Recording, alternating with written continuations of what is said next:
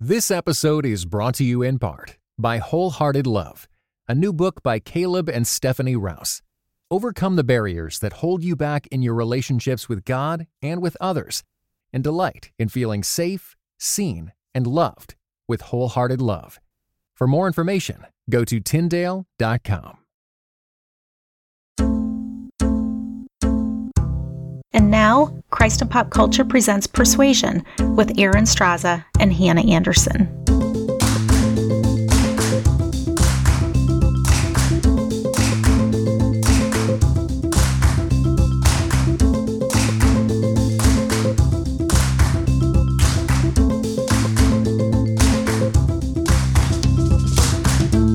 Hello, everyone. I'm Aaron Straza, and with me is Hannah Anderson. We're your hosts for Persuasion, the place where fine ladies, rational minds, and the best kind of company gather to discuss all sorts of ideas and issues.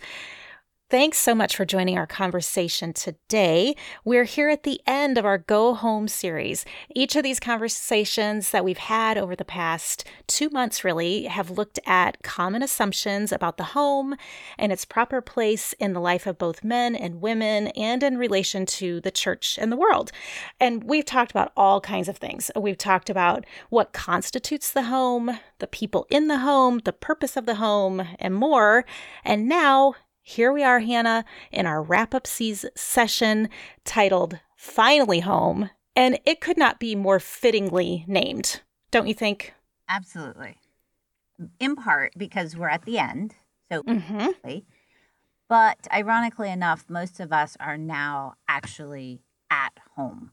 We are. We are recording this on March 18th, 2020, and I feel like I need to timestamp everything I do in this season because we are in the midst of self-imposed for some of us, self-isolating at home because of the coronavirus, COVID-19, whatever you want to call it. These instructions for people to be home and to stay home, I feel like it is almost as if we knew what was coming, Hannah. We didn't. We are not prophets. But no, we're not. We are not. To make that clear for all of our listeners. We are not prophets. But I really do think that now that supposedly people have more time, I've been seeing that people are trying to figure out how to use all their time. And I'm like, did your time multiply just because now you are at home? But supposedly people are looking for new ways to fill their days and their time. And if you haven't, listeners out there, if you haven't had a chance to listen to all of these recordings that we've done on the Go Home series, this is perfect because everything that we talk about in the series is going to help you process your new life, which is now a little bit more homebound than it once was. I understand what you're saying about people suddenly having more time, and you're asking where did all that time come from. I think what's actually happening is people are having the external pressures removed. So I think a lot of our family schedules, our personal schedules, even our home life was being dictated by other people's expectations or obligations, social obligations, work obligations, church obligations. And so suddenly when those kinds of external pressures are removed and we're at home, it feels like we have more time because nobody's telling us what to do with our time. All of those extra activities have been cleared off the calendar. And even though for Mike and me, those activities, those are things that we've committed to and chosen to do. We want to do them. Now that they are cleared off, it does feel like there is this new window of opportunity to do different things. Although my days are still looking pretty much the same because I work from home normally. But in the evenings, there is the sense of like, wow, it's new, it's different. And especially as I'm looking ahead to the weekend, the idea that we really will not go anywhere. And that's unusual, that we may not even leave the house this weekend. That's very strange. It is strange, but I also think it's an opportunity. And I think we have to take it as such. There is this kind of communal solidarity where we are all accepting these impositions on our lives. We are hunkering down. We are staying at home. We're not going out. If we go out, it's only for emergencies or for runs or for drive-through, something that is not social. And so we're in this moment that is unlike any moment any of us have ever experienced in our lifetime. And it could feel like things are being taken away from us. I have tried to enter into this moment to say, oh, this is an opportunity for me to reimagine and rearrange my life the way I want it to be.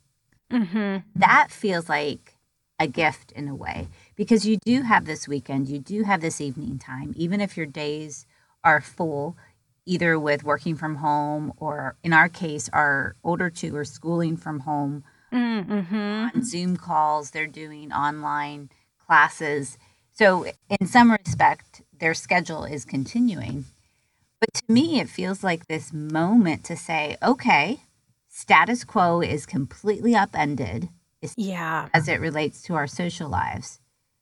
That can feel like a loss, but it's also an opportunity to come back to our guiding values, our core values, and say, well, what do I actually want? Time.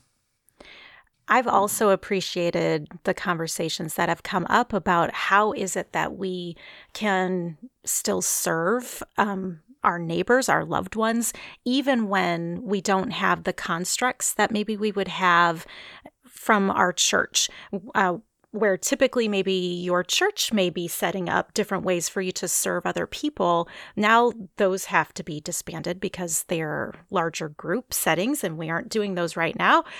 But how can we still have that heart of compassion and care and tending to people who have needs? And I have so appreciated seeing examples of that where people are sharing where they're going on to their Nextdoor app and offering, if anyone needs anything, I'm running to the store, I'll drop it on your porch. We don't even have to see each other. We can just wave through the window. I've seen people visiting each other through the window, just talking on their phones to each other, just anything to keep that connection going and to tend to people who might need a little bit more care right now. I think it's lovely, and it really is heartening, especially in a time when it can be filled with anxiety. And the ironic thing about the way we're finding these new ways to connect and to support each other and to kind of focus on the common good is that we've had several forms removed. Like you said, it's not going to happen at the church gathering. It's not going to happen in groups. And ironically enough, it's not going to happen in our homes. So we spent the last however many weeks talking about developing this vision of home, this kind of culture within our spaces that is porous and welcoming. And we immediately moved into a season where that's... Yes, we did not think of that back when we recorded that episode. That conversation was so helpful to me, this idea of making sure that we are welcoming people in and that we are going out. And now we have a completely different structure that's been imposed upon us. So then what does that even look like? And in some ways, it's more challenging because at least when we talked about that in the weeks past, it was the sense of like, oh, we're going to invite people over. We are going to be purposeful. We are going to go out and do certain things that we've already been accustomed to, and it made sense to us. It was familiar enough to us to do it. But now it's like, well, what is this? What is this new way of reaching out where you may not actually see the person, but you can reach out in a way that shows people that you care, and it's still coming from the values that you hold dear in your home. The whole thing of family on mission, I feel like that is so huge right now, this idea of who are we? If we're still stuck inside, but who are we? How do we still love and serve our neighbors, our loved ones, the greater community? Is that still possible in this time? And I think you used a word there that's key to understanding how you can continue to be a welcoming, hospitable family or home, even when people can't be in your house. And you used the word values. And one thing I think we tried to do through this whole series is to distinguish between what are the underlying principles, values, core beliefs about our Mm-hmm. and our household versus what are the forms or the traditions or the practices that have for many years been allowed to be the thing, Mm-hmm. to Mm-hmm. take the place of true understanding of what our homes and our families are. And so I think separating those things, even though we talked about this kind of household welcome and this kind of bringing people into your space and being willing to go beyond your nuclear family, we talked about that in terms of practice of actually living with people or having guests into your home. But what we did underneath that was try to expand the definition of who you're responsible for, Right. to go Mm-hmm. beyond the nuclear family. And so when you have that value in place, when you begin to understand that your family exists in a broader network of community, that you can't hunker down and isolate with just you and yours. Mm-hmm. If you can't bring people physically into your home, what you've done is unlock one of those things that was stopping you from doing that in the first place, which Mm-hmm. this vision of the constellation of your family and home, of who you're responsible to. And so, no, we're not supposed to be visiting in proximity as much as we may have in the past. But I hope we are entering this season with a vision for the common good that goes beyond our nuclear family. Mm-hmm. It has made me much more aware or concerned for certain friends and family members who I know are not able to do certain things, maybe because they have some health problems or health concerns that makes them more disposed to catching the virus. And I'm worried about them because they're doing more self-isolating. So they're on my mind and on my heart a lot. So I feel like there are so many opportunities there between just, first of all, praying for them, reaching out to them, making sure I'm doing some FaceTime calls so that they see another person. And one friend of mine who is single and we are just the dearest of friends, she's over at our house all the time, and we kind of do life closely together. We were joking and saying, okay, if we completely self-isolate for 2 weeks and none of us show symptoms, then at least we could all get together so that she would have another person so she could see us. And that's the sort of caring. It's like, okay, but who doesn't have anybody? And there have been so many reports about elderly and senior citizens where they are completely isolated and stuck, and how that's so hard for them. How are we going to care for those who don't have an immediate family in their home? And this highlights it severely with the lockdowns or the chosen self-isolating that we are currently under. Right. It brings up in stark relief the question we were just talking about theoretically. We were talking about, well, what about people who don't exist in a network of nuclear family? People who are unmarried, people who are widowed, people who, as you said, are elderly. And it's so striking to me how this virus, I'm going to call it that, the virus. Yeah. Yes. How the virus. That's how that's the shorthand I've given it, the virus. How the virus has put a pressure point on all of the dysfunction in our society that we have accepted as normal. Yeah. It is not good or normal for people to be isolated and alone. But we've just accepted it and moved on because it hasn't been something pressing for us. And when the virus comes along, it's been amazing to watch all of our points of dysfunction suddenly highlighted. Yes. Oh, I think one of the points of dysfunction that it has come up over our conversations, and I think I had mentioned it in one of them, something that was revealing to me and convicting to me, but in a good way, was the pressure or the power that marketplace values have had on how I think and how I operate. And all of these discussions have helped me to think through where is my kind of like my locus of control. Who is controlling my decisions in terms of home and work and even how I operate day to day?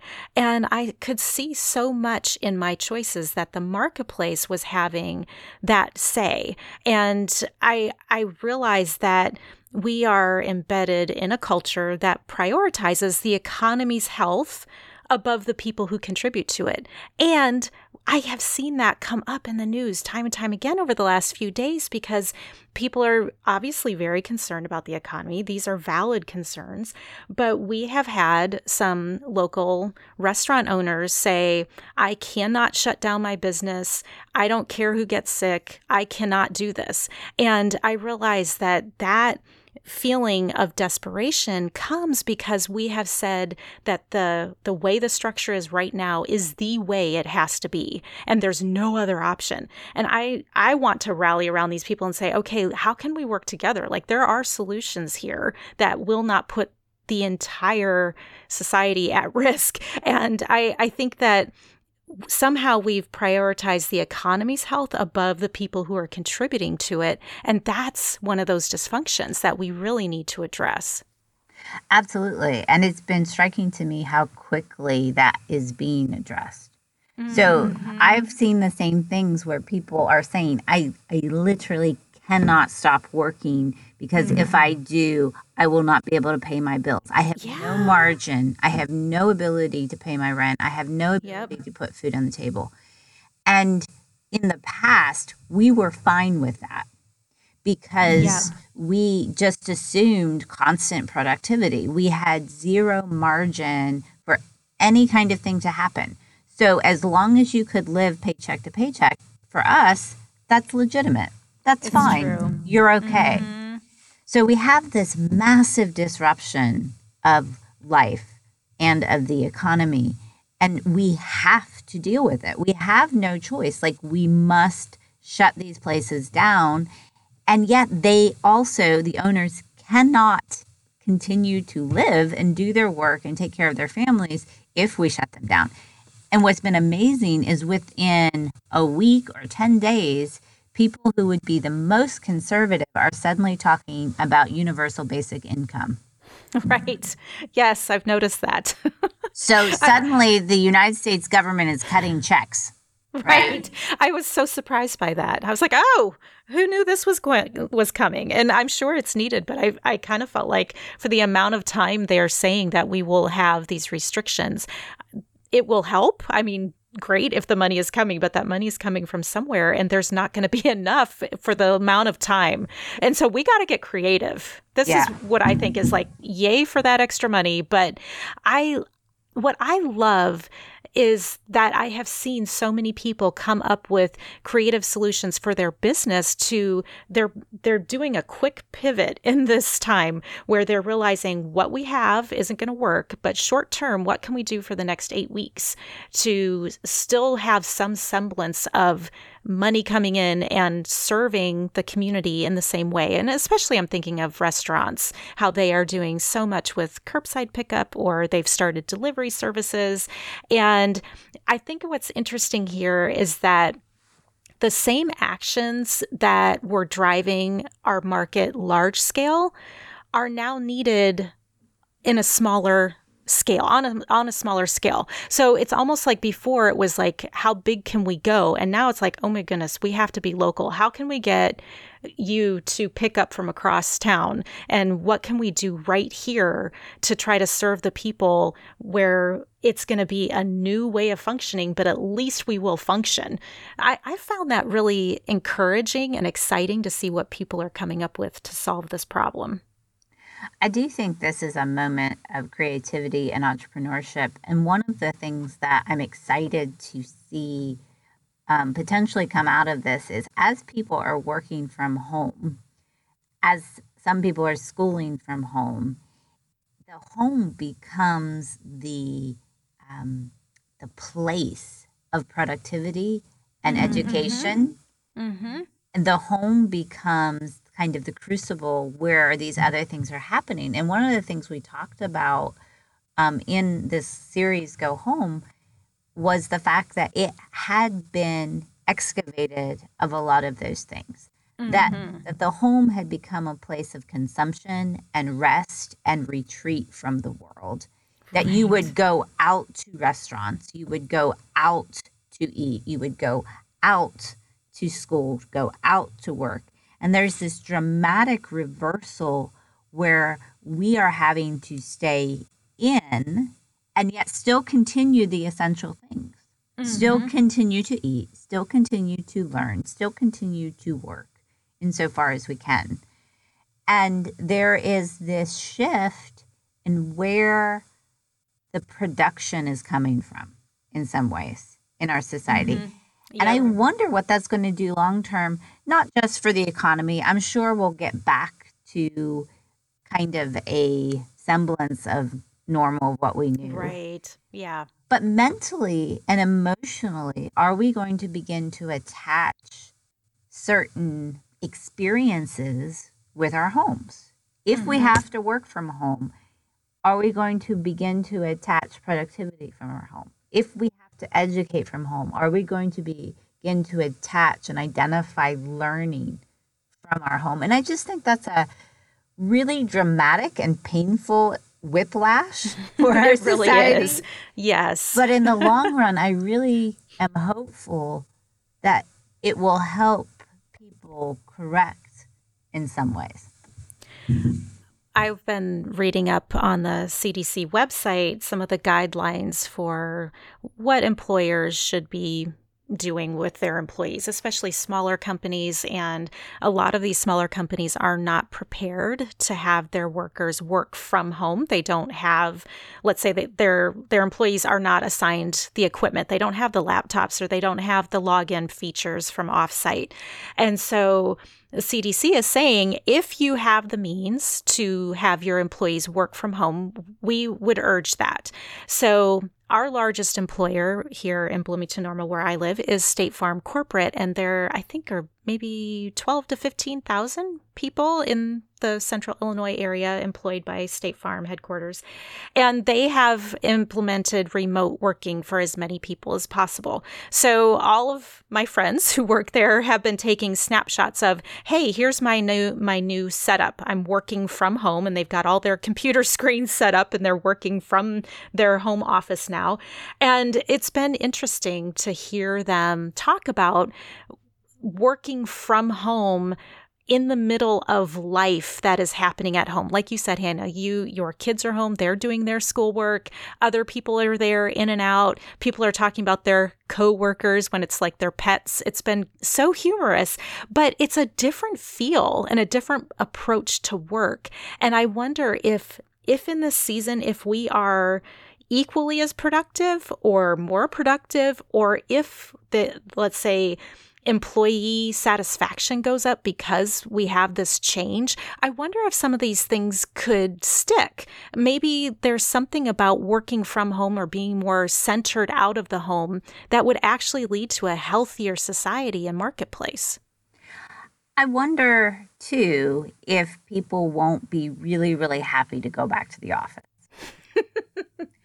Why do you say that? Well, this is just me. My kids are older. So I have a 15-year-old, 13-year-old, 10-year-old. And I can set them up to do their work. And we can take it in increments and say for 45 minutes, we're all going to go do our work. We'll come back together. Okay, take a 5-minute break, 10-minute break. Here's your next class. And I can kind of trust my kids at this age to go do their work. But if you had young children or you had children who didn't have schooling offered, if they were just out of school and their district or their school wasn't offering structured learning, it would be a totally different process of trying to do the job that you typically did in an office at home. And I don't want to create this idealistic rose, colored vision of working from home as something that's going to be really, really productive. It's not. You're going to be less productive and you're going to be more frustrated in some ways. And I think that when I hope that people have this experience of creating and working and being productive from home, I don't mean that it will be without challenges and hurdles. Right. What I'm hoping for is they'll be able to have this opportunity to evaluate, well, exactly how productive do I need to be? Because I think we may have some high expectations for productive levels. And I think those during need this to be time. corrected. During this time. Oh, yeah, I would agree with that. I think I've seen so much of that where people are saying you need to give yourself a little bit of grace here. We've got a lot going on, and you need to be a little bit more kind to yourself because there will be so many more different types of disruption, because there's disruption when you are in a workplace and in terms of task versus, let's say, people interruptions, and that's tough, but you have the same sort of distractions, I think, at home. It's just a different kind. You're kind of trading one thing for another. It is, but I also think it opens up a category for us to say, well, exactly how productive do we need to be across the board? Yep. And it also opens up a category for saying, you know what, I actually like the people I live with, and I want to spend more time with them. Yes. And I want to spend it with them in a different way. So just having the time to be together will also raise the question of how much time am I spending away from them? How much should I be spending with them? How do we navigate, I need to do some work when you're not around? Yep. Yes, that does happen. And I don't think there's going to be easy solutions, but I love that the questions will come up. Yeah. Status quo is upturned. We have the opportunity to interrogate our lives and really ask some probing questions about how we're living them. I think that this entire series has done that for me. And what fortuitous timing here with our series ending, and now we are having the call to be homebound. And I feel like this has been good timing for me, and it's helped me to focus in a bit more on these ideas and incorporate them, like you said, to interrogate my life. I feel like that's what has happened with this series, and I will continue to do that now that I am a little bit more at home. Even though I do work from home, I am a little bit more home than I was. So I hope that our listeners have had the same experience. And I do want to add this before we close out. You know, one of the things we talked about toward the end of the series is dealing with the brokenness experience in home. And I've seen folks reminding us that even if your home is a good place to be for the next however many weeks, us to be at home, home is not necessarily a safe and good place for everyone. And if you, especially if you're a child, if you're in a vulnerable position and you're suddenly locked into place with people that are harmful to you, this could be a time not of growth and expansion, but of just survival. And I'm trying to be cognizant of that even as I'm pacing through my own life, asking questions of my own life.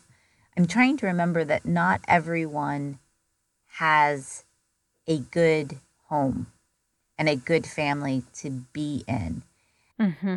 And as I pray for them and think of them in these ways and try to think in empathetic and sympathetic ways, I also recognize that that is a form of dysfunction that maybe we've overlooked again until Christ has put a finger on it. People exist in broken relationships. They exist in abusive family dynamics all the time. And we are so quick to not pay attention to that when it comes to us.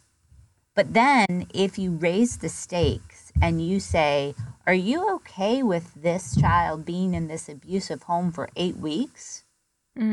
Suddenly you recognize that something you should have cared about before Yeah. must care about now.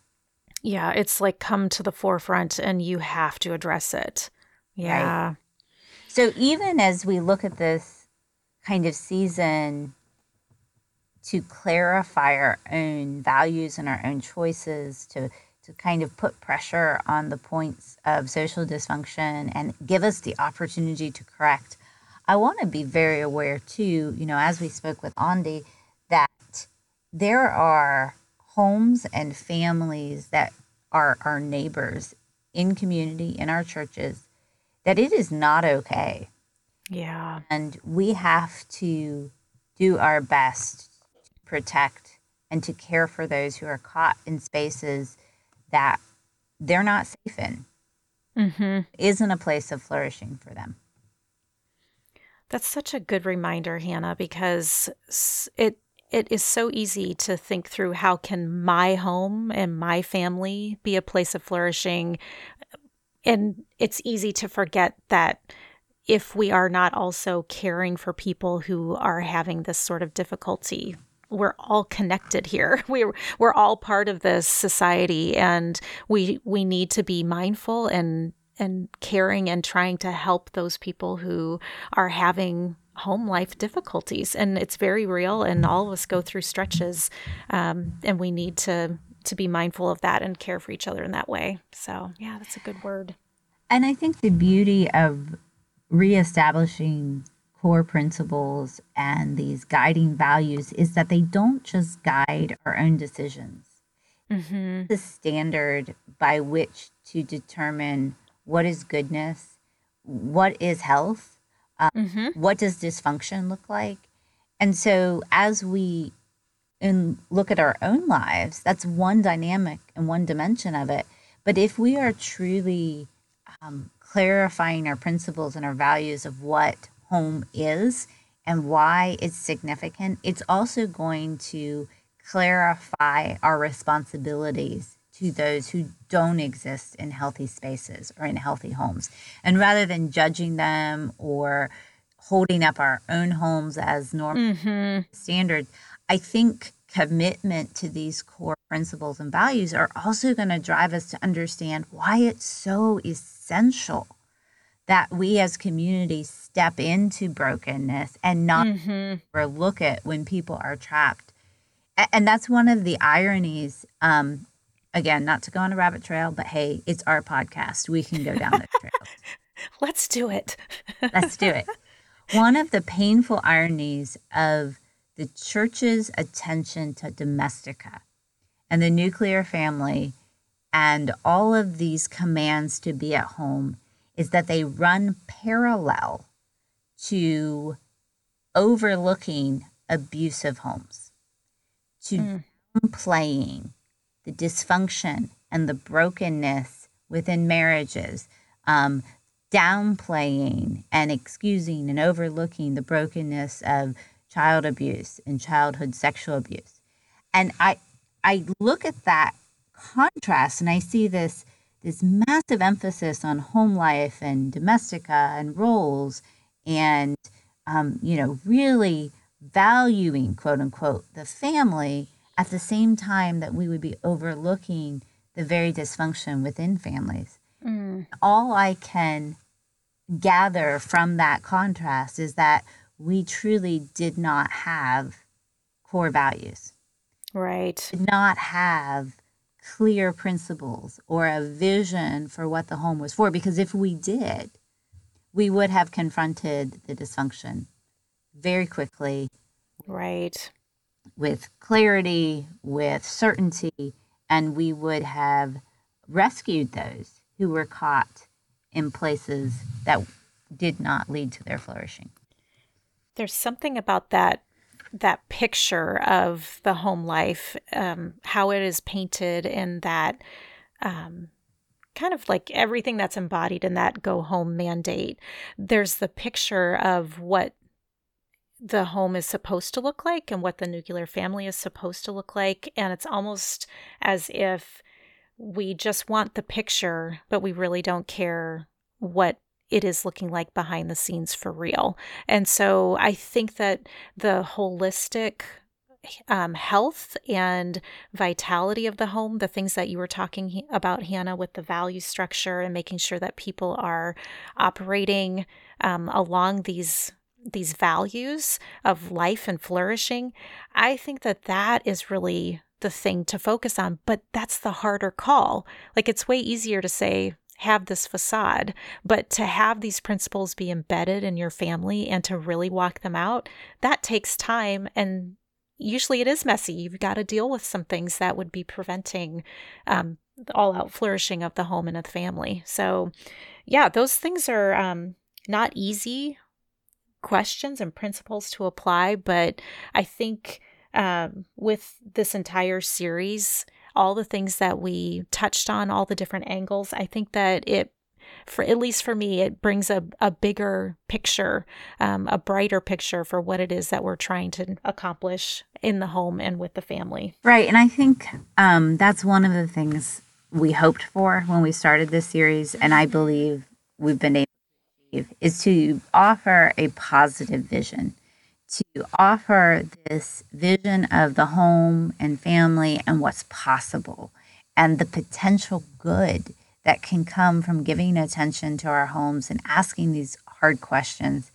And I am leaving this series more committed to what's happening within my family, more committed to my home, more committed to my home being a place of flourishing for other people and being open with our relationships and our caregiving and our desire to incorporate people into our lives, however we may be able to do that in the next. Right. And I hope as listeners that you've felt that you've experienced that you have seen your own lives and your own homes and your own families for what they contain, the potential they contain. Joy that they have to offer to the world and the goodness that can be brought forth in these spaces that you've been entrusted with. And we just want to encourage you to continue to wrestle with these questions, to think through things, especially as you have opportunity in the next few weeks, as things are turned upside down. And as you do, we would love to hear what you're thinking. We would definitely to hear how you have been changed, not just through this series, but even in these weeks where a lot of us are homebound. So as always, you can join us on Twitter at PersuasionCIPC, or you can join us in the Christ and Pop Culture Members Forum. And you can become a member and gain access to that and books and other offerings for just $5 a month. We want to give a shout out to Jonathan Clausen. He produces Persuasion and all the other shows in the Christ and Pop Culture Podcast Network. You can give them a listen at christandpopculture.com, or you can go to iTunes and search for Christ and Pop Culture, and all of those shows will pop up for you for your listening pleasure. And we would love to hear from you. Give your ratings and reviews for the show and give us some feedback.